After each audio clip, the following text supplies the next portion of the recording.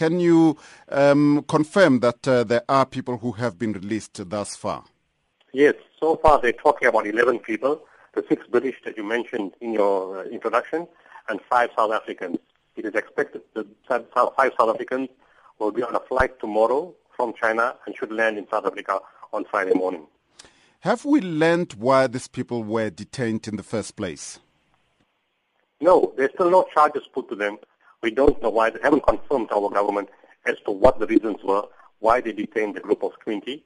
And even in the discussion yesterday, there were some comments, they made some kind of statements to say they think that somebody in the group was linked to some suspected terror organization, but they couldn't verify that.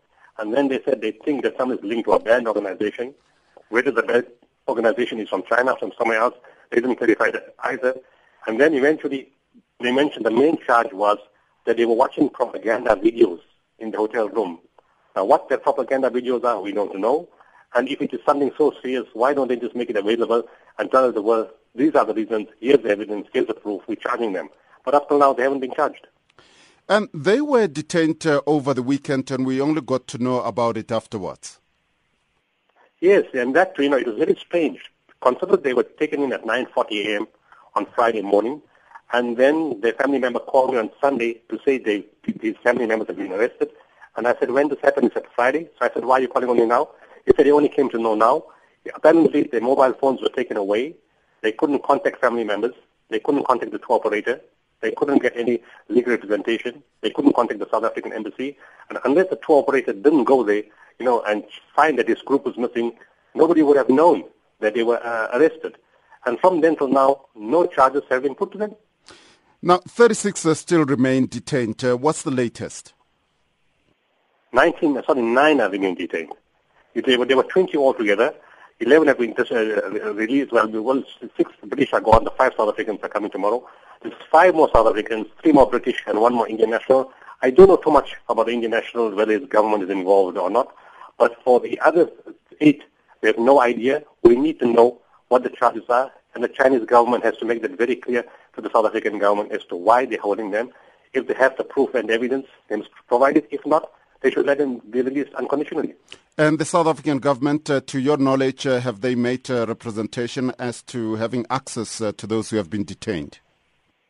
Yes, the South African government has been very, very good. They've been working since Sunday. International relations, when we called them on Sunday, they responded immediately. They activated all the different divisions that deal with this matter. The embassy in China was very busy. On Monday night, the South African embassy sent representatives to Erdos in ancient Mongolia, where the detainees were held. They had discussions with the Chinese people. They had access to the South Africans. They met them, they spoke, and of course they went back yesterday to Beijing to see what else has to be done. And as a result, 5 South Africans are coming home, but we don't know the story about the other 5. I don't know what else the South African government is going to do, but it's only appropriate that the Deputy President, Cyril Ramaphosa, being in the country, should raise the issue with the Chinese government to say, if my people are guilty, charge them. If not, release them. Is it the first incident of this kind in China?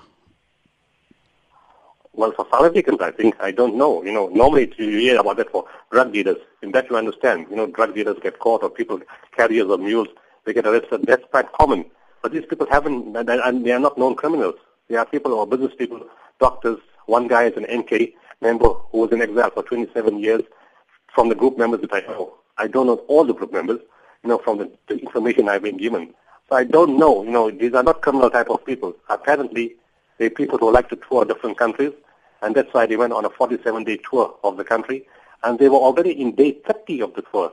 Did it take so long to find out that these people were had some kind of links or terror issues or some kind of wrongdoing that they had to be arrested only on day 30?